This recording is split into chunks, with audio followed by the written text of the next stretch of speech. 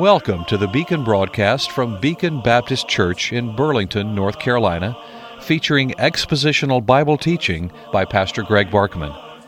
If you'd like to correspond with the Beacon broadcast, or if you wish to support this radio ministry, write to the Beacon Broadcast, Post Office Box 159, Alamance, North Carolina 27201, or find us on the web at beaconbaptist.com.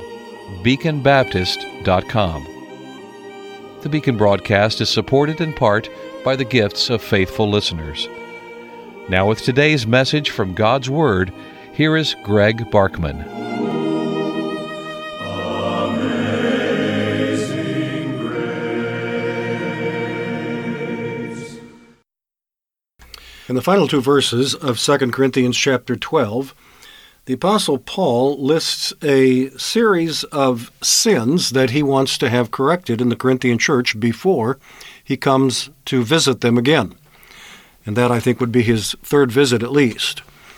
He says, I'm preparing to come and visit you. I will do this as a follow-up to the letter that I'm now writing to you, but I'm going to give you some time between the time you receive the letter and read it, absorb it, apply it to your own life, and then get busy to work on the things that need to be worked on that are mentioned in this epistle. I'm going to give you time to get those things straightened out so that when I come, we can have a friendly time, a happy time, a blessed time, an encouraging time. Because if these things don't get straightened out, then when I come, we're going to have a tense time. We're going to have a difficult time. We're going to have a time of conviction. We're going to have a time of some sorrow and disappointment and anger and difficulty in dealing with things, and particularly in being confronted by myself, the Apostle Paul, in areas that you should have taken care of yourself and haven't, and so now you're forcing me to confront you about them, and that's not going to be a very happy visit. So when I come, I want to find you in the shape and the order, in the state, I guess I should say, that I hope to find you in good shape, the kind of condition that you'll want to be in on the day of the Lord's return, who could come at any moment. And you'll want to find me coming to you in a cheerful, encouraging way, and I will, if you get these things straightened out, and that's why I'm giving you time to do it. I write the letter, give it time after delivery. It takes some time for it to be transported by foot and by hand until it gets to you, and then it'll take some time for you to read it and deal with it, and then I'll come so that we can have a wonderful time, because if you don't deal with it, it's not going to be such a wonderful time. And here are some of the things I want you to be aware of that I'm looking for, that I'm concerned about. And he gives a list in verse 20 and a shorter list in verse 21. And these are things that the Corinthians needed to address in their lives and in their church.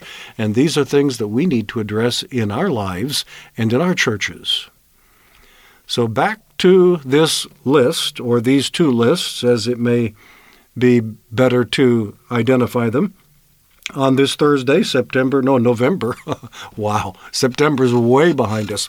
On this Thursday, November 9, thank you so much for joining us, and thank you so much for being mindful of our financial needs to pay the bills to stay on this station. All right, what is the list? Here it is. Contentions, jealousies, outbursts of wrath, selfish ambitions, backbitings, whisperings, conceits, tumults. That's verse 20. And then in verse 21, uncleanness, fornication, and lewdness. Well, we've been working our way through the list. It apparently is a pretty important list, a sampling. It's not a complete list of all the things that may be wrong in their lives or in ours, but if we'll work on these, I think we'll make some real progress toward godliness. I think we'll make some real progress toward sanctification in our lives. So work on those contentions, those divisions, those hard feelings, those arguments, those things that cause you to not want to speak to certain people and not want to, you know what I'm talking about. I can't think of anybody in this category right now as I'm speaking these words, thankfully, but I can think of a number of times when in our church there were certain people who I know were avoiding me. They didn't want to talk to me. If we happened to pass in the hall, they would look the other way. Now, when something like that's going on, you know something's wrong. You may or may not know what it is, but you know something's wrong. That shouldn't be that way. We should not have that happening in a church. You shouldn't have that going on between you and anybody in the church, and even outside the church, but especially in the church. Now, it's true, we can't always control what other people think and do, but we have a responsibility to do everything we can. The Bible says, as much as lies within you, live peaceably with all men. That tells us of our responsibility, but it also tells us of the reality. It's a very practical statement because it is true when there's a problem between two people, both of them have to be willing to work on the solution. One person can't solve the problem totally by himself. It takes the two people between whom there is a problem. If there's somebody you aren't speaking to or you find difficulty speaking to, you have to force yourself to be cordial to them because that's not what you want to be. If you find yourself trying to avoid certain people, looking the other way, I've seen people, in years gone by, that actually would cross over a street and to the sidewalk on the other side to avoid having to greet or acknowledge other people. Is that sort of thing going on in your life? Is that sort of thing going on in your church? Deal with it. Contentions. And what else? Jealousies, and that's the one we've been camping on. What is the solution to the jealous feelings that we have toward other people? Well, I've already mentioned a few things in the broadcast yesterday. We've got to acknowledge that God has the right to give more to one person than another. There's nothing immoral about that. The fact that our society acts like it is not necessarily an indication that that's the truth, is it? Read your Bible. Consider what the Bible says. And as I pointed out yesterday, the Bible indicates that not only on earth does God say there will be poor people and rich people. Jesus said, the poor you will have with you always. Well, Jesus, don't you know that if we would have enough social programs that there wouldn't be any poor people? We could eliminate poverty if we have big enough poverty programs. Not according to Jesus. He said, the poor you will have with you always. You see, the cause of poverty is not always lack of opportunity. The cause of poverty is not always racial discrimination. The cause of poverty isn't always things that are beyond the control of individuals. Sometimes it is. I'm not saying that all poverty is caused by things that are in our control, but a lot of things are. A lot of poverty is just a lack of personal responsibility, discipline, work ethic, and so forth. Sometimes it's a matter of choice, people who choose to pursue a life of drinking and philandering rather than a disciplined life of hard work, people who choose to go down the road of drugs. And I know it's a very dangerous thing and a very, very addictive thing, and sometimes people get trapped in it. In fact, I would suggest that when this happens, when people get completely addicted to drugs or alcohol, they've always gotten trapped in it, but they didn't get trapped in it if they hadn't made the choice to start down the road. It just took them in a direction that they weren't expecting. It took them farther than they thought they were going to go. But they have to accept some responsibility for this. It's not all the fault of the doctors. It's not all the fault of Big Pharma. It's not all the fault of the drug dealers. It's not all the fault of who you name who. Though there certainly is plenty of fault there to be shared, and God knows. God knows in every case, every person who is responsible in any way. Sometimes these things are caused by multiple reasons, multiple factors, and God knows every one of them, but will you start by taking responsibility for the part that's yours and deal with that? If you will, you'll be making a good start toward overcoming this. So we need to realize that economic disparity is not society's fault in every case. Not that there's everything right in society. No, we're in a broken world under the curse, with every single person who lives in this world being a sinner. So of course there are things that are wrong. There are many things that are wrong.